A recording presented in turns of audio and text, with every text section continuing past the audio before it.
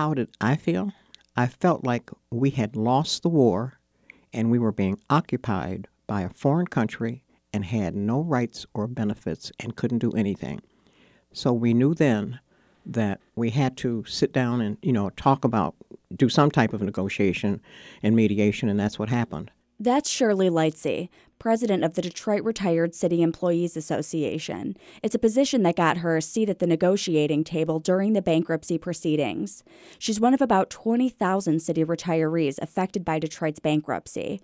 Lightsey worked for Detroit's Water and Sewerage Department for 3 decades. She says, as an employee, she never doubted the security of the city's pension system. You were told that you were going to have a pension. They had the formula for the pension, which had been improved over the years. And we expected to have our pension never to be diminished or impaired. But decades of Detroit's fiscal instability threatened that guarantee.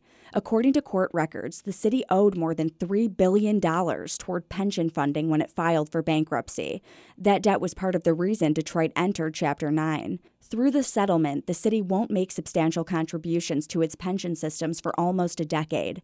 When it does, those payments could be even lower. For general service retirees like Lightsey, the settlement translated to a 5% reduction in each monthly pension check. Cost of living allowances also were eliminated. Detroit's police and fire departments have a separate pension system. After the bankruptcy, terms for those pensioners are different than for other city workers. Nothing was cut from police and fire pension checks, and they retained 45% of their cost of living allowances. But for both groups, reductions in health care benefits were staggering. Don Taylor is a retired police officer and president of the Retired Detroit Police and Firefighters Association. The biggest hit personally and to our members was on the loss of health care. Police and fire don't participate in Social Security, so many of ours don't qualify for Medicare. Personally, I worked side jobs, so I did qualify for Medicare.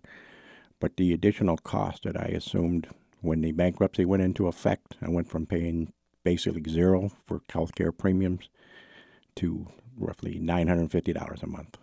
The city slashed its estimated $4.3 billion obligation for health care and other benefits by 90%. But in doing so, retirees were essentially left to fund their own health care plans. Retired Detroit firefighter John Tucker says thanks to his other personal investments, he's in a better position than some of his former coworkers. But he says he's still feeling the impact of the cuts. After 36 years, I thought my wife and myself would receive health care the rest of our life. It's gone now. Public employees historically work for less hourly pay because they had better benefits and better promise of better pension and retirement. And now, like I say, I was in the 10 years into retirement, and all of a sudden the bankruptcy occurred, and we lost, mainly they lost the health care benefit. Similar to when 2 of Detroit's big 3 automakers reconfigured employee health care programs to save money, part of Detroit's financial restructuring included the formation of new committees responsible for managing retiree health care benefits. Shirley Lightsey is a member of the Voluntary Employee Beneficiary Association. It's a health care trust for general retirees. She says the fact that the Affordable Health Care Act was going into effect at the same time Detroit's bankruptcy was taking away retiree benefits made the new systems even more complicated. We have a very little amount of money for what we need, and we're trying to be very conservative and give the retirees the best that we can and not change things too much for them because they've had enough uncertainty in the last 2 years. Lightsey has been praised by city and state officials for her work in helping reach deals with pensioners. But at a meeting held in the basement of St. Matthew St. Joseph's Episcopal Church in Detroit, some retirees are critical of the settlement. Rudolph Marco says his rights were not adequately represented during the bankruptcy proceedings. People who were supposed to be our advocates, at the end of the day, they all sold us out for whatever silver they got out of the deal. You feel abandoned, you feel lied to, you feel cheated. Retirees still disagree about the merits of the settlement, even now, a year after the case's resolution. Marco is a member of another retiree group.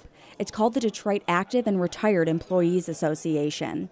William Davis, a Detroit water and sewerage retiree, is the group's president. Principally, we're a group that have been and continue to be concerned about the Detroit bankruptcy, especially as it adversely affected our pensions, annuity clawback, and the whole thing was just wrong. And it was, as far as we're concerned, it was illegal. Davis says his group is continuing its fight in court. In September, a federal judge in Detroit threw out the latest appeal challenging the city's bankruptcy. Several other challenges have been unsuccessful. But Davis says he expected the rejection and is taking the case to the U.S. Sixth Circuit Court of Appeals. Because, our constitutional rights was violated. It's just wrong on so many levels. 1 year after the city's exit from the largest municipal bankruptcy in history, many Detroit retirees have moved on, trading feelings of indignant confusion for the bittersweet hope that their financial sacrifices will go toward creating a better and more stable city. But there are still some retirees who refuse to see the bankruptcy as a thing of the past. Their work continues, whether in a courtroom or in the basement of a church in Detroit. I'm Anna Marie Seisling, WDET News.